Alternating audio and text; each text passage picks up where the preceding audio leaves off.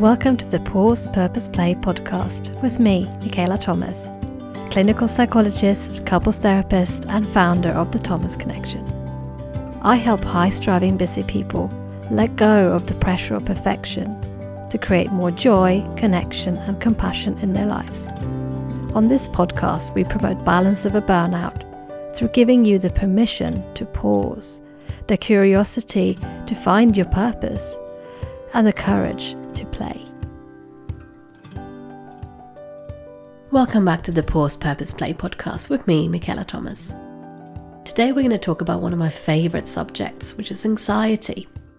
Having specialised in treating anxiety for half my life now, it's one of the most important things that I do in my day-to-day work as a psychologist. So that's why I really wanted to invite someone who's been doing a lot of important work around soothing and softening anxiety and building confidence in her clients, Chloe Brotheridge.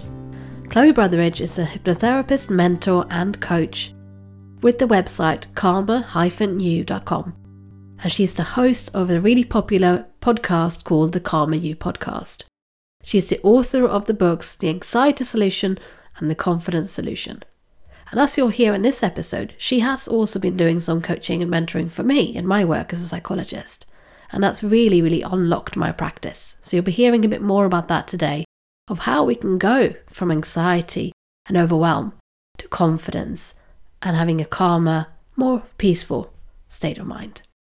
We will touch upon why meditation is important and also why you don't actually really have the time to feel like shit, even if you say you don't have the time to meditate.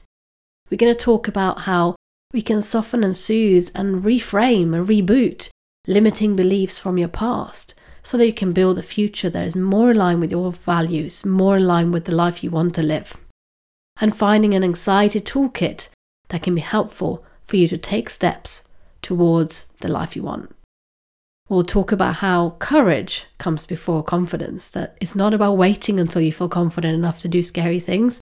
It's doing them even though you are scared of them, being brave enough to do hard things.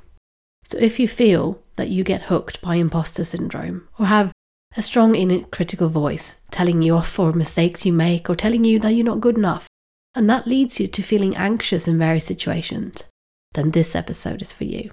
So let's dive in and welcome my guest, Chloe Brotheridge. Welcome to the Pause Purpose Play podcast, Chloe. It's such an honour to have you here and to be on the other side of the interviewing today after I've been on your lovely podcast as well. So welcome, and I'm really looking forward to having a chat about the two fantastic books you've written and all the work you do in helping women move from anxiety to confidence. Thank you so much for having me. Yeah, I loved having you as a guest on my podcast, and I listen to your podcast and really love it. So yeah, really excited to speak to you. And for those of you who don't know, which I've mentioned here and there before, that also Chloe is giving me some fantastic coaching in my own work. And that's obviously enabled me to step out and raise my own confidence in my work as a psychologist and releasing my book and so on. So I'm very much in debt to Chloe, and having her on the podcast feels really special. So I hope that this is going to be a nice, warm, nourishing conversation of just getting some ideas around how we can soften and soothe anxiety and build a stronger confidence. So before we dive into all that meaty stuff, just tell the listeners a bit more about you and the work you do and why you've trained to be a hypnotherapist and things like that. Yeah, thank you. So I trained as a hypnotherapist over 10 years ago now, and I've done other qualifications since in things like coaching and NLP and various different things. And like many people, I got into this work because I was really struggling with anxiety, with low self-esteem. I was having panic attacks for much of my teens and early 20s. And I found ways over kind of a lot of trial and error and trying different things to start to feel better and start to manage my own anxiety. And I think it's quite natural for us as humans, once we've, found something that helps us, we want to share that. We want to be able to help other people. And so I was already working in a kind of helping profession. I was a nutritionist working in the NHS. I did a degree in nutrition, first of all. And I worked in the NHS for about 5 years and then discovered hypnotherapy. I think at the time I'd stumbled upon hypnotherapy recordings on YouTube or something. And at the time I remember I was living with some housemates. I was working in the NHS in Essex, and I was really struggling with social anxiety and just feeling so uncomfortable in my own skin and not being able to connect with these housemates that I had at the time, really lovely people that I, wanted to be friends with and hang out with. And the social anxiety was really blocking me from being able to relax and be myself and make friends with people that I was living with, essentially. And I discovered these recordings. I remember listening to them every day for a couple of weeks and starting to find myself feeling a bit better and feeling braver and chatting more to my housemates and feeling more comfortable in my own skin. And I was very skeptical in the beginning. I sort of thought, I'll try this because it's a free thing. It's on the internet. And I didn't expect it to work. And I was really surprised that it did make a difference. And so it wasn't too long after that I retrained as a hypnotherapist and started to help other people with anxiety and the sorts of things that I've been struggling with. So that was 10 years ago. It's been quite a journey since then, but I feel very lucky to get to do the work that I do. And that's amazing to see that lived experience, sharing that in such a vulnerable way of your own journey towards kind of finding a calmer you, how that, I guess, liberated you to live a more meaningful life, to, make friendships and connect with people socially. And what then happened with those flatmates when you found a bit more bravery and, I guess, doing scary things like talking to them? Did that give a rewarding kind of response in your life when you were starting to open up after the hypnotherapy recordings? Yeah, it's interesting. I found this in a lot of areas of my life where in the past I'd felt very blocked. I felt like there was something inside of me that was holding me back and kind of weighing me down. And it was through those hypnotherapy recordings that I started to feel unblocked. Things started to feel easier. I could see a way through. And that certainly wasn't the only thing I did. I did a lot of therapy. I've had many, many different therapists, different modalities, been on weird and wonderful retreats. And I tried a lot of things, read a lot of books, got into meditation in a big way. So it was a real kind of toolkit that I developed that helped me. But that was the first thing that really worked for me and really opened me up to this possibility that actually you're not going to be like this forever. You don't have to be stuck. There are things that you can do, because I think, and I know a lot of people, certainly that I've worked with, have this belief or this mindset that this is the way I am. I'm an anxious person. There's not much I can do about it. And I actually think it's part of the anxiety that tells us that that's the case. And this experience really proved to me that actually, things can change. And it gave me a lot of hope, and it motivated me to want to try other things. So it's almost like the people you would see in your clinic would sometimes be quite fused with that identity, that belief, that narrative or script or whatever word you want to call it. That is, I am an anxious person, so therefore I will always be an anxious person, rather than I'm having these anxiety-related behaviors, or I'm doing these things like holding myself back from talking to people, or not believing in myself enough to go for that promotion, etc. Or can you give sort of some examples of other things you might commonly see women struggle with when you work with them? Yeah, so, and I know, again, a lot of therapists will say this, that you somehow attract people who have struggled with the same sort of things as you've struggled with. That just seems to happen automatically. So even before I'd specialised in helping people with anxiety, I found that a lot of people with anxiety were coming to me. So I saw a lot of people who are overthinkers, can't switch off. One thing I hear a lot is, I can't even relax on holiday, which is quite a horrible thought, really, when you think about it. A lot of perfectionism, a lot of the inner critic, and people saying that they beat themselves up about everything and that the inner critic will hold them back from doing the things that they want to do in their life. I've worked with a lot of people with panic attacks, and what other common things? Actually, a lot of people with public speaking anxiety. I think sometimes that can be a doorway in to getting help for anxiety, because when it comes to public speaking, that may affect your work. It may stop you from moving up the ranks, for example. And they might come and see me and realise, actually, this is a bigger issue of anxiety in lots of areas in my life that I didn't really realise. I'm working on the public speaking, but actually I struggle to sleep at night, or I'm always worrying or second guessing myself. So yeah, that was another common one that I would help people with. And I think it's also much more of a socially acceptable kind of fear or block that people might say, I'm not great at giving speeches. And it might be that that's an easier way for them to seek help. There might be less stigma or shame around it. I think that There's a common joke by Jerry Seinfeld where he does this thing around how a fear of public speaking is more common than the fear of death. So you're actually better off being in the coffin than doing the eulogy. Oh, so it's one of those things that it's just such a part of our human experience that everyone is just so scared of that. That if it's very commonly experienced, like, you know, say the imposter syndrome, which I think 70% of the population experience, and we kind of think, yes, it's not so much shame in seeking help and support for that kind of anxiety. Whereas, you know, does that show up a lot for the people you see as well, or the people who come to your courses, the imposter syndrome? Absolutely, yeah, I would say that was a massive one.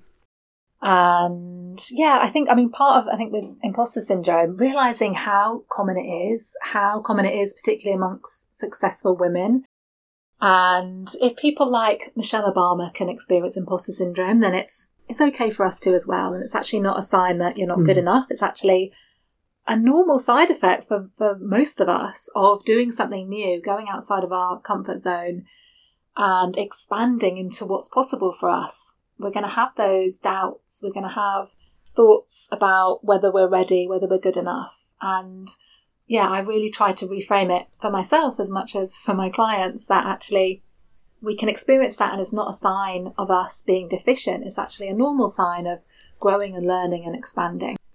Yeah, and I think acknowledging that it's not a sign and not a correlation to how successful you actually are. If we're thinking of some of those big names that who've openly talked about their imposter syndrome, then yes, they also have an inner critical voice questioning their worth and their value, and that they've got enough knowledge or enough expertise. And if we think of Michelle Obama, who is one of the most powerful, strong women in the world, and she still has that kind of thought process hooking her, then it's just part of the human condition, I think. A lot of us have it. And so I often say that if 70% of the population have a syndrome, then is it really a syndrome, or is it part of being human? And it's just, unfortunately, part of a side effect of the brains we have. So I would like to hear more about that sense of that inner critical voice, because it's something that you work with a lot in your work. How can we soften that? How can we soothe that inner critical voice that stops us, or, like you said, blocks us from stepping up in our life? I would say, yeah, it really has an impact. When I've, spoken to people in my community, this is almost the number one thing that they will struggle with, that their inner critic. And I think there's lots of things we can do. I think as a first step, listening to it, and I often get people to write down the sorts of things that their inner critic is saying, and it can be quite horrible to read that back and to see it in black and white, and we can almost get a bit of a shock that we would say those things to ourselves. And then acknowledging that it's there. I sometimes say to people, can you just thank it for sharing? Can you just say to that voice, that critical voice, thank you for sharing, acknowledging it. And one thing I quite often do with people is get them to think about their inner critic as having a positive intention, having a intention to try to help them to get better, to try to help them, to motivate them, and to almost have a dialogue with that part of themselves and try to get the inner critic to understand that what it's doing isn't actually helping. Because very often the intention is, and we think to ourselves, if I beat myself up about this, I will do better next time. It will motivate me. And very often people's experience is that doesn't actually work. We can put ourselves off by beating ourselves up. It can mean that we don't try again. It can mean that we give up, and we beat ourselves up so much that we just kind of give up on whatever it is we're trying to do. So recognizing that there may be some belief there that the inner critic is helping, but recognizing that it really isn't. And then coming back to this thing, which is talked about so much, but I think we probably can't hear enough. What would I say to a friend that was in that position? What would I say to a friend who was having those critical thoughts about themselves? And can we speak to ourselves in that same way? Because I think we all instinctively know that if we want to motivate someone, if we want to help them to do better, to encourage them, that's with kindness, that's with encouragement and support. It's not with pointing out all their flaws and telling them they'll never amount to anything. So how can we do that to ourselves? And it's such a practice, and it's not something that we do once and it just sticks forever. I think it's a constant reminder to be kind to ourselves and to think about how do we speak to a friend to counteract the inner critic. Absolutely. I think that's one way of of understanding that we are more likely to reach our goals and more likely to walk in line with our values when we approach those things with kindness. And one of your friends who's been a previous guest on the show, Shahroz Saadi, has written that amazing book, The Kindness Method, showing how behavioural change is much more likely when we approach it with kindness. So there's so much research, so much written on this, and yet it is so hard to do. So I guess it's one of those things that we can think about an ongoing journey that starts with small steps. Can you think of any steps we can take to move from anxiety to confidence? Yeah, so I think about it in terms of 3 phases. So the first phase is to recognize what it is that's holding us back. Are there limiting beliefs? Are there things from the past that have stayed with us that are somehow causing us to beat ourselves up or have a very strong physical reaction of anxiety in certain situations? And that might be that you experienced bullying at school, or the teacher made fun of you when you got up to read something in class, or, your parent was very critical. So if we can do some work to start to heal or to reprogram or process some of the things that we've taken on board, some of the programming or the negative beliefs, then we can free ourselves up and we can create more space to allow ourselves to move forward. So that would be the first step. The second step, I think, is about thinking about where we want to get to. What is it that we really want? I often notice this when talking to clients, that they know exactly what they don't want. They know what they want to move away from, but they're not that clear on where they do want to get to, what kind of states they want to access, how they want to be thinking about themselves, and getting really clear on that, how you want to be and where you want to get to in your life can be really helpful, because then we know where we're going, we know where we're heading. And then the final step is around actually putting that into practice and taking action. We can talk about, confidence all day, we can visualize things, we can, set goals, but if we're not taking action, nothing is going to change. And this is something that often I found people are reluctant to implement because it is scary and we have to do the thing that we're really afraid of. But it is through taking action that we learn to trust ourselves, and we learn that if we do the thing we're a bit scared to do, we don't die. I think that's what our nervous system is telling us when we're anxious. When I was really scared to go to a networking event, for example, I literally felt like I was going to die if I went. I felt like a animal going off to the slaughterhouse when I was getting the bus to my first networking event. But having gone through that experience and challenging myself and not dying, and actually it turned out quite well, then that starts to change my nervous system. My nervous system starts to learn, hang on, maybe this isn't the life or death situation you thought it was. And I learned to trust myself through challenging myself step by step. So taking action is such an important part of it. And it doesn't mean that we have to throw ourselves in at the deep end. Thinking about a tiny bit of action that you can take, a tiny step that would be a bit of a challenge, but it's not going to put you into complete panic mode, that can help to teach you to trust yourself and to calm your nervous system down. And I think that's really powerful, because otherwise this can become very much an Instagram exercise. You see a nice mantra on Instagram and then you think, yes, I should be kinder to myself, or yes, I should do hard things, or be brave. And all of these things that can serve as lovely affirmations, but unless we translate them into action and doing some of these hard things, we won't get a chance to almost like disconfirm some of the beliefs that we might have been holding for a very long time. Sometimes lay down at a point where we didn't really have the capacity for abstract thinking. You kind of alluded to a lot of these things have been with us since childhood, some of these limiting beliefs. So when your clients take these small steps, it sounds like it's like a chipping away, like going to that first networking event. And then you can't just be done with that first network event. You have to then keep going and keep chipping away at this to have that new learning occurring. What kind of things do you see your clients, or, the people who take your courses, for instance, what kind of things do they tell you that they've been able to do? And in what way has this opened up their world? Yeah, so I've had quite a few people doing things like kind of starting businesses as a kind of side effect of feeling more confident or feeling more capable and taking, small action, not knowing that they don't need to do things perfectly, but just getting started and taking a small step forward.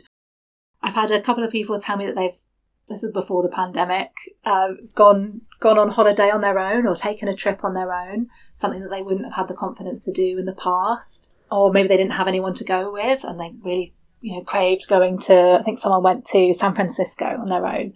And, just feeling as though, I think this is one of the things that happens when we start to feel more confident, our world expands and what is available to us expands, and we feel like we can do more.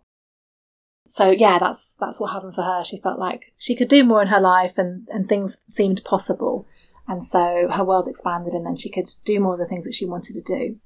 But I think it comes down to that. It often, from what I hear from people, it is about doing the things that you want to do that anxiety or confidence has held you back from doing, whether that's because you're doubting yourself or because you've got some kind of social anxiety.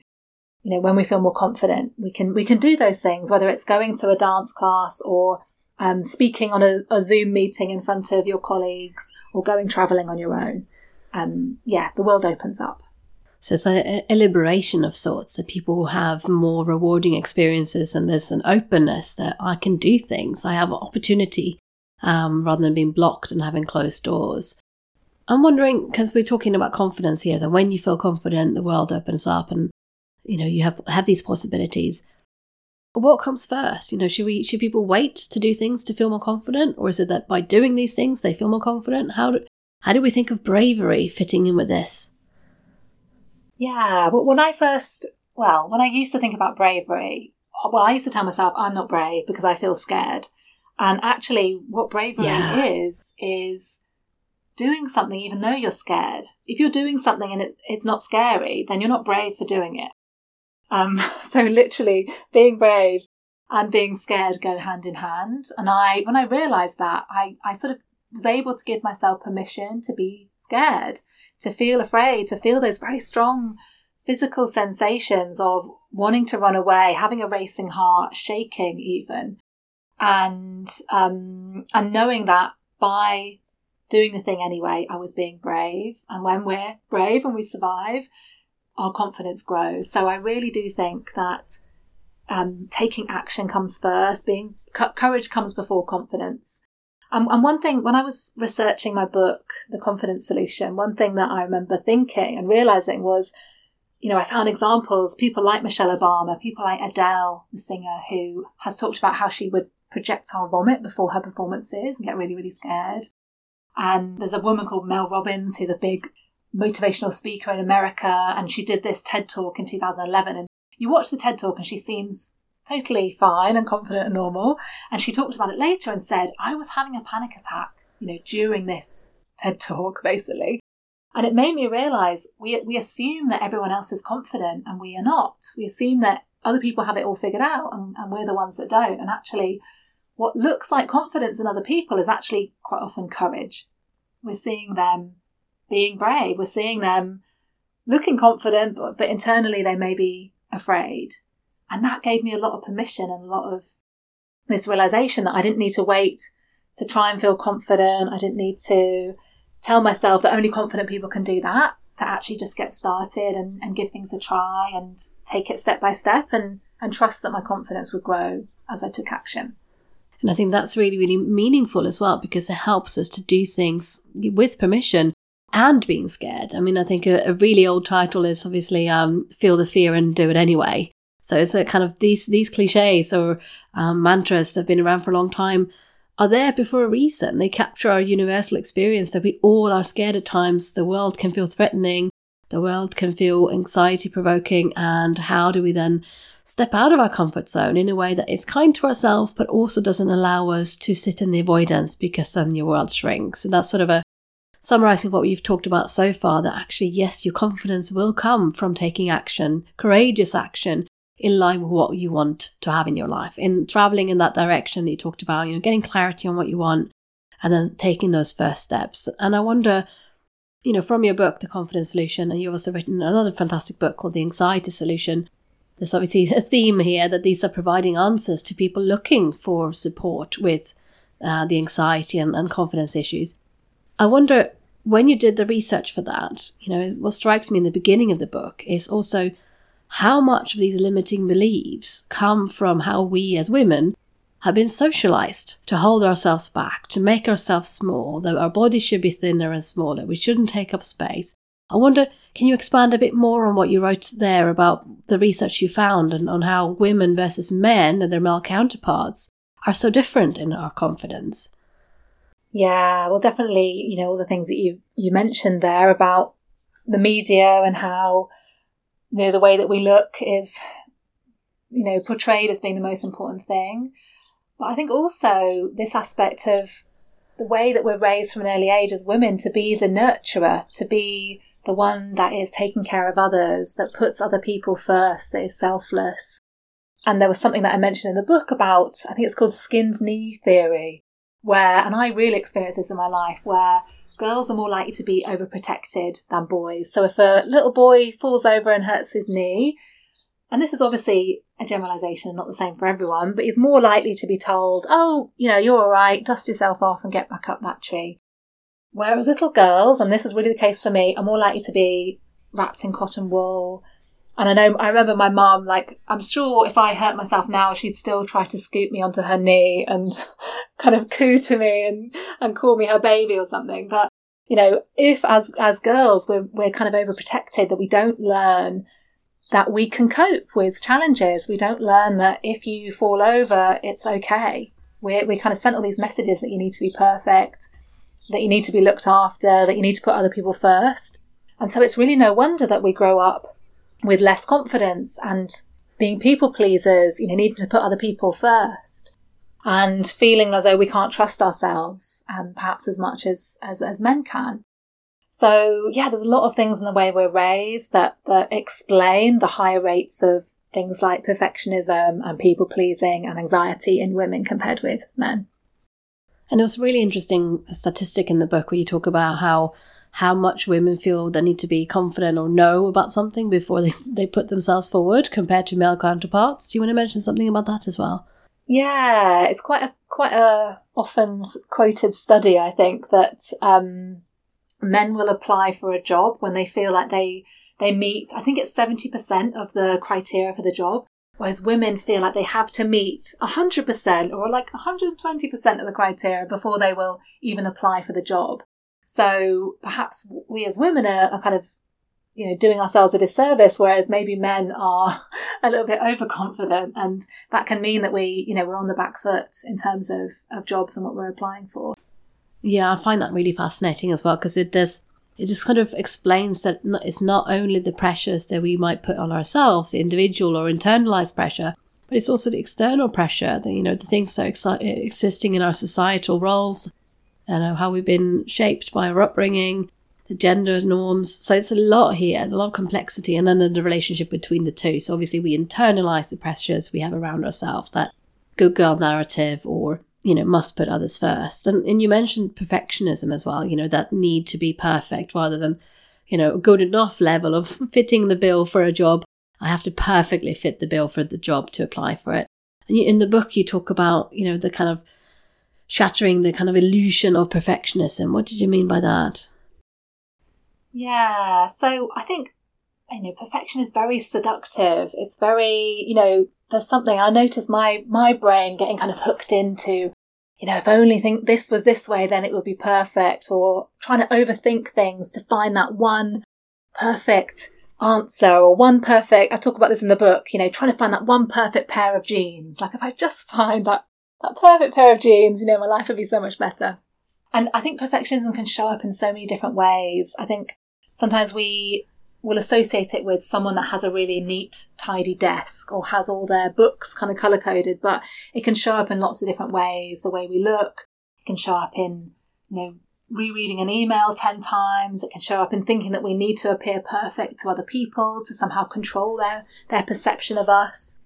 And yet the reality is that if you're human, perfection is not an achievable thing. We are messy, we are flawed, we're imperfect. Life is imperfect, and we're basically chasing something that is impossible. And the way I try to reframe it for myself and for other people is that, if we can embrace things as they are, then they start to feel perfect. They start to feel the feeling that we think we're going to get when we get to perfection, which is feeling satisfied, feeling secure, feeling good about, that situation. So, I try to ask people to focus on embracing things as they are, embracing the mess, embracing the imperfections, and making the most of what we have rather than trying to reach something that is unattainable anyway. Yeah, and I think that's really a powerful permission as well, because it means you're much more likely to take action rather than waiting for everything to be perfect. And you may not recall this, but it was very powerful for me in one of our coaching sessions when I was sort of talking about creating my course, A Compassionate Couple, and, how to create the modules and recording the videos. And you asked me, what would it look like if it was easy? And it was such a mind-blowing question. So obviously, like coaching questions often are, they're meant to make you think. And I've really held that in mind of how do I make this easier for myself? And often the answer to that, what actions I took when I kind of noticed the limiting beliefs and noticed the things showing up, pulling me away from just getting something easy down, was like, no, that won't look good enough, or people will think it's not professional. I just kept coming back to that. Well, actually, what would it look like if it was easy? Well, I would have more effort to use on other things. I would have energy. I would feel like it wouldn't be a resentful kind of project. I would feel fulfilled by it rather than depleted by it. So I think sometimes we're just checking in with ourselves, like you often do with me in coaching, of how we can get to the place we want to be, but not drowning in the process. Is really, really powerful. So those kind of embracing imperfections and embracing the mess, like you mentioned, I think is really important, because that means we can take action. And if you're daring to be a bit vulnerable here now, what kind of imperfections have you had to embrace in yourself to get to where you are? Yeah, well, one thing I noticed, it actually showed up for me recently, was this belief or this notion that I should be good at something straight away. It's like going to a dance class, or I was trying to use my boyfriend's dad's printer the other day and getting kind of frustrated thinking, I should know how to use this. Why is it not easy to use? Like I should somehow know this. But really, actually the reality is it's okay to not understand a new piece of, technology or a printer. Notoriously, they are difficult and confusing.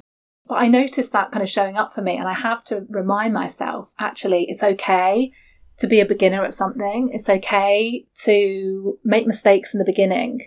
You're not supposed to be good at the dance class that you've never been to before. You've never been to a dance class. Of course you're not going to be good at it. People that are professional dancers have been doing that since an early age. So I think it's giving myself permission to be a beginner at things. That's definitely a big one for me.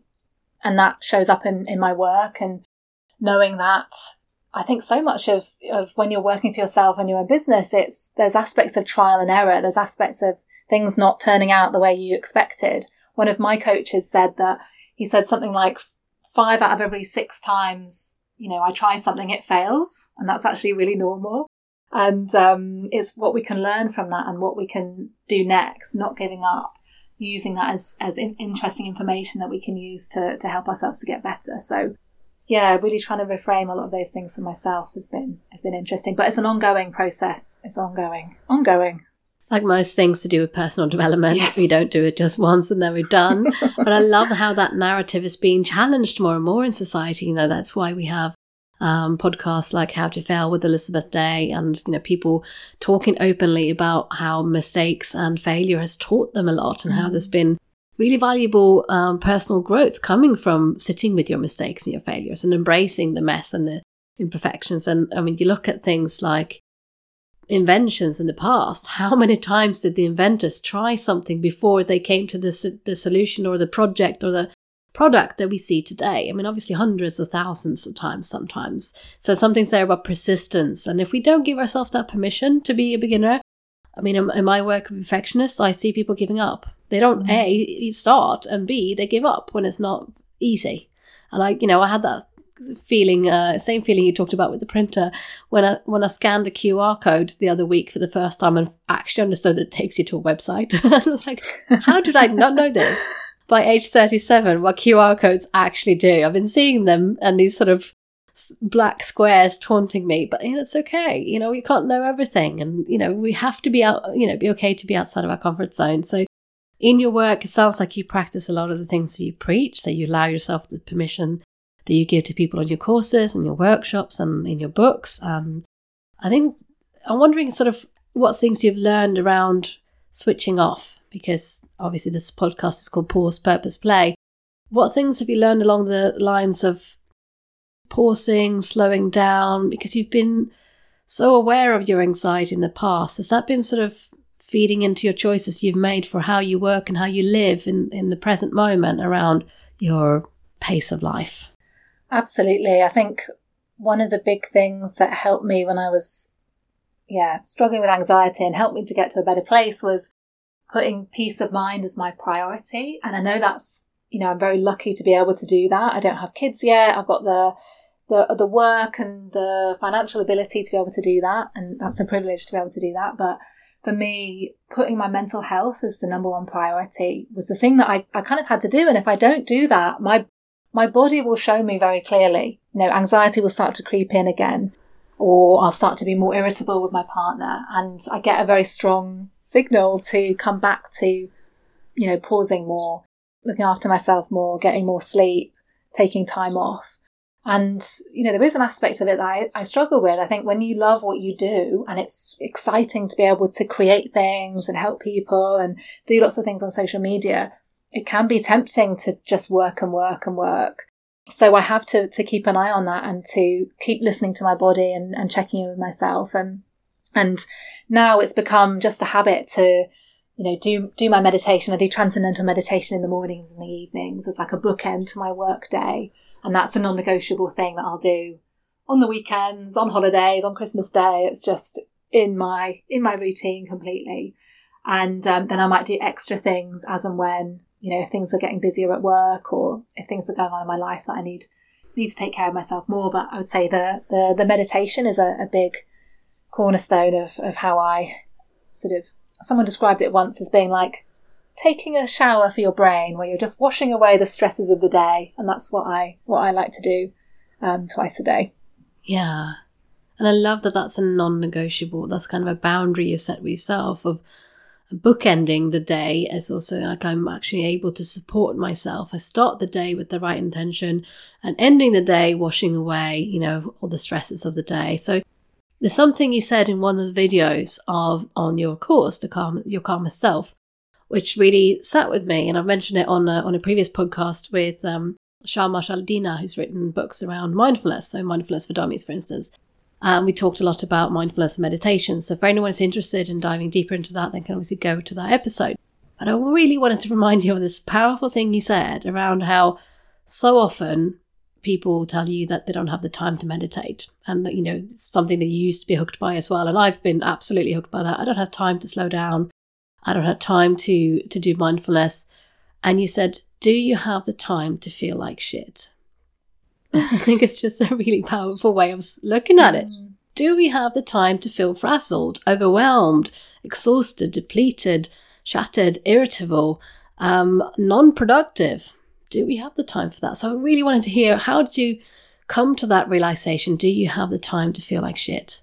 Yeah, I don't know where that quote came from. It's one of those quotes that's probably attributed to like the Buddha or something on one of those quote websites. But I remember coming across it and learning about how much more effectively our brains function when we're calm and focused compared to when we're anxious.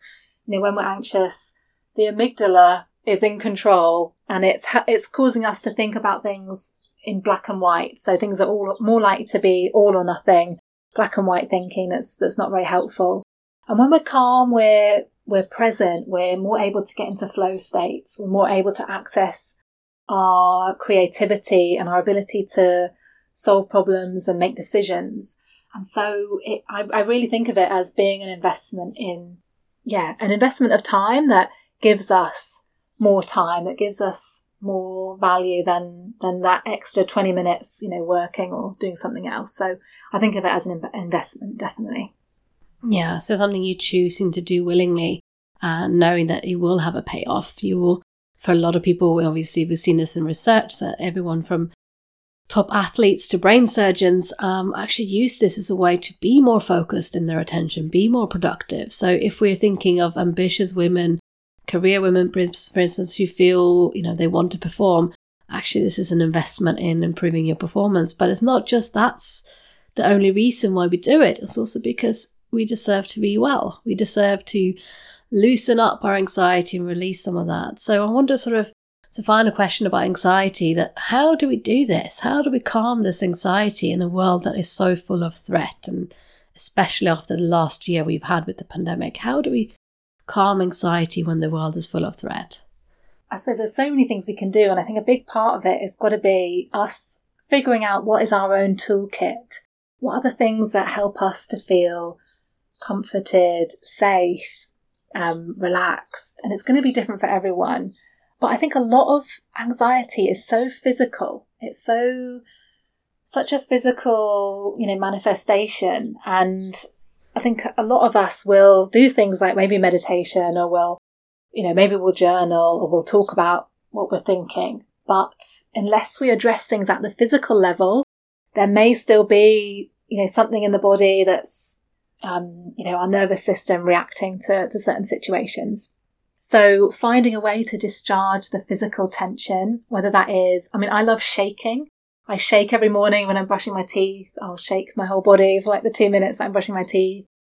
Shaking is something that animals do in the wild to discharge the tension and stress after they've been through something stressful. Everyone has seen their dog or their cat shaking after they've heard a loud noise or if they've had a bit of a fright. So doing something physical, exercise is a must, I think, if you're experiencing any kind of anxiety, to calm the nervous system down, to burn off the adrenaline. Yeah, so that's the first thing, the physical aspect, and then finding ways to address the mental side of things. So whether that's having therapy, talking about things, writing down your thoughts, having a meditation practice, challenging your thoughts, finding the evidence that actually that negative thought that you've been having isn't actually true, and actually there's another perspective on it. But yeah, I would encourage people just to try different things and see what works for you, and then find a toolkit that you can use in your day-to-day life to tackle anxiety. There's a lot of things we can do to reframe and stand back from these things taking over our body and our mind, and the shaking is so powerful. When I learned about that on your course, I tried it with couples in the therapy room who were obviously getting heated and into kind of a distressing states. And it was really powerful. If nothing else, because it looks really silly to watch your partner stand there and shaking out of it. So it kind of diffused any tension, and we can then get back into the meaning of that conversation. What was it actually that was important here to communicate, and what do you need to say to be sort of seen and heard in a way that is much harder when we're in our threat system, when we're overwhelmed by anxiety. Nothing really good comes of that. So finding a way to calm it and soothe it through those toolkits that you'd mentioned. And I wonder, one of the things you talk about in, as part of that toolkit is rebooting, some of these beliefs that we have, the beliefs that feed the confidence issues. How do we reboot them? What does that mean? Well, I suppose the first step would be getting to recognise what our beliefs are. And there's something interesting that I've been doing with people recently is, say someone's got a goal around something, to get them to say the goal out loud. And then just to notice, what is the automatic thought that you have when you say that goal out loud? And that can often give us a clue to what are some of those beliefs that may be holding us back from getting to where we want to.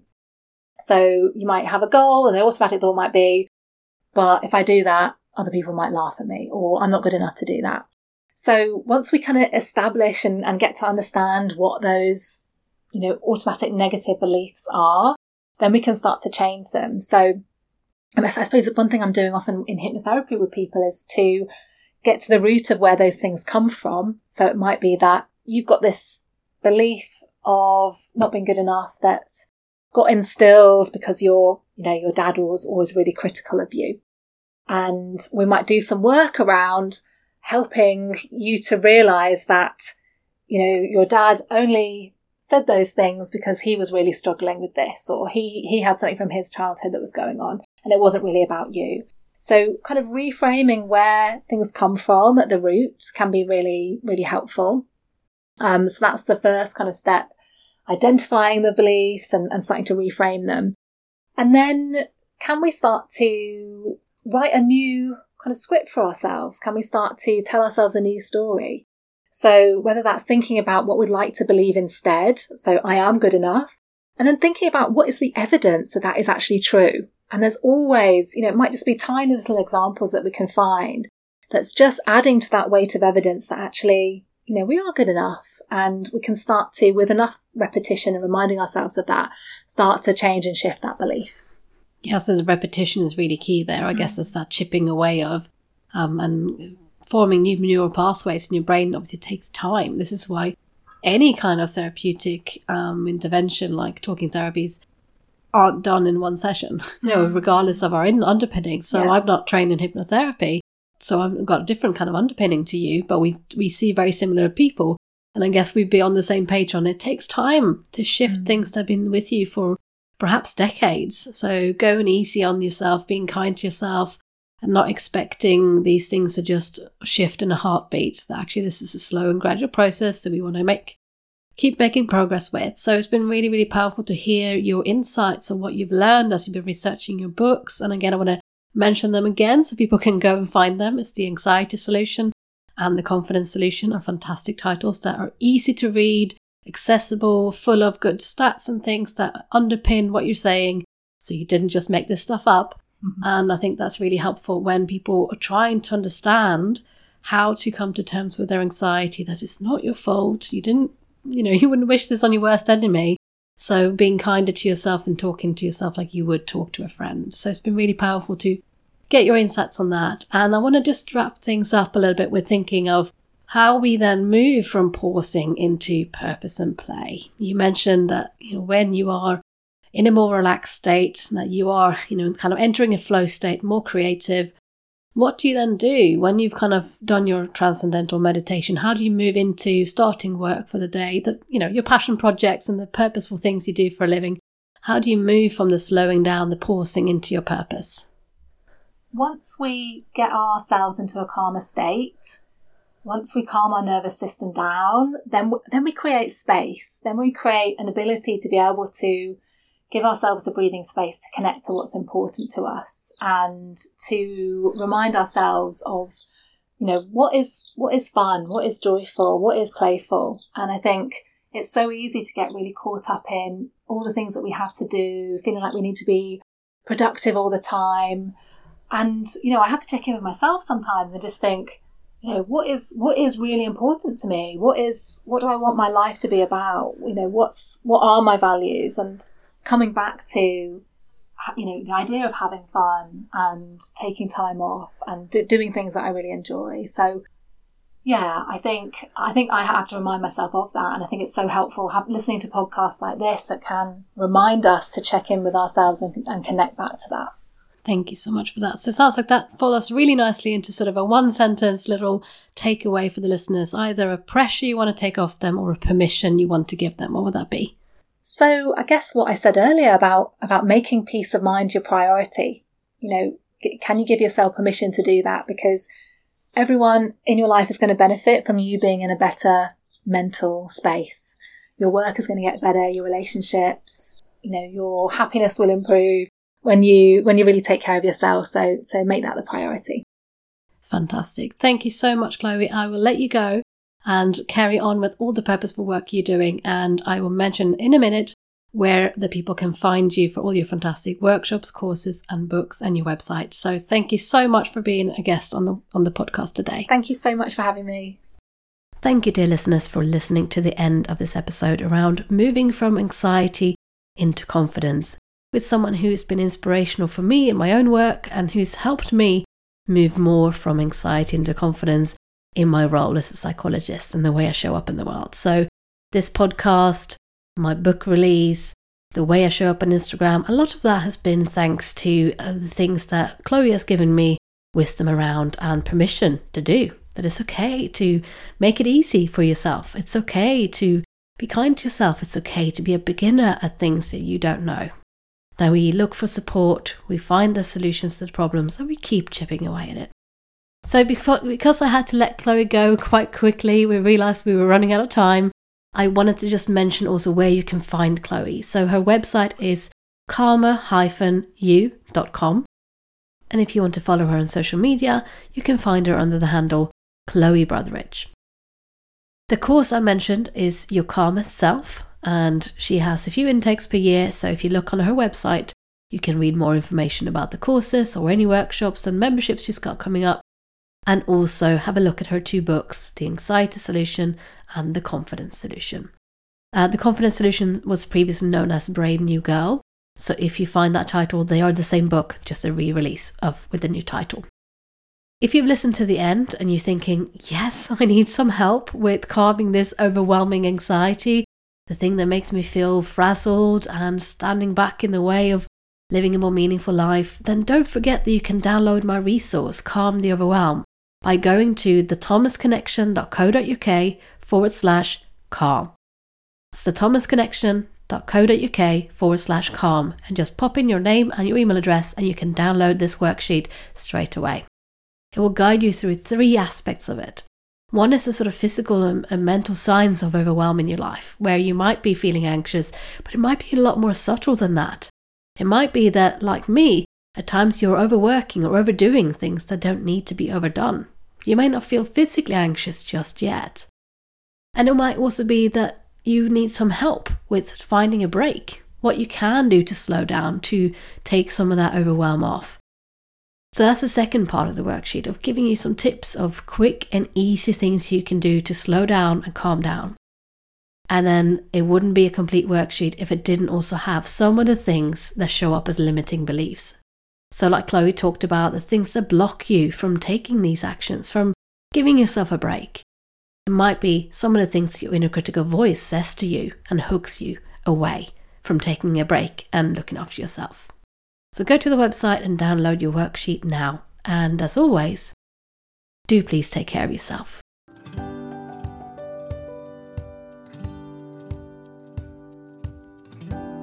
This episode of the Pause Purpose Play podcast was presented by me, Michaela Thomas. And you can find me on thethomasconnection.co.uk. And because great work rests on having a great team, this episode was kindly edited by Emily Crosby Media.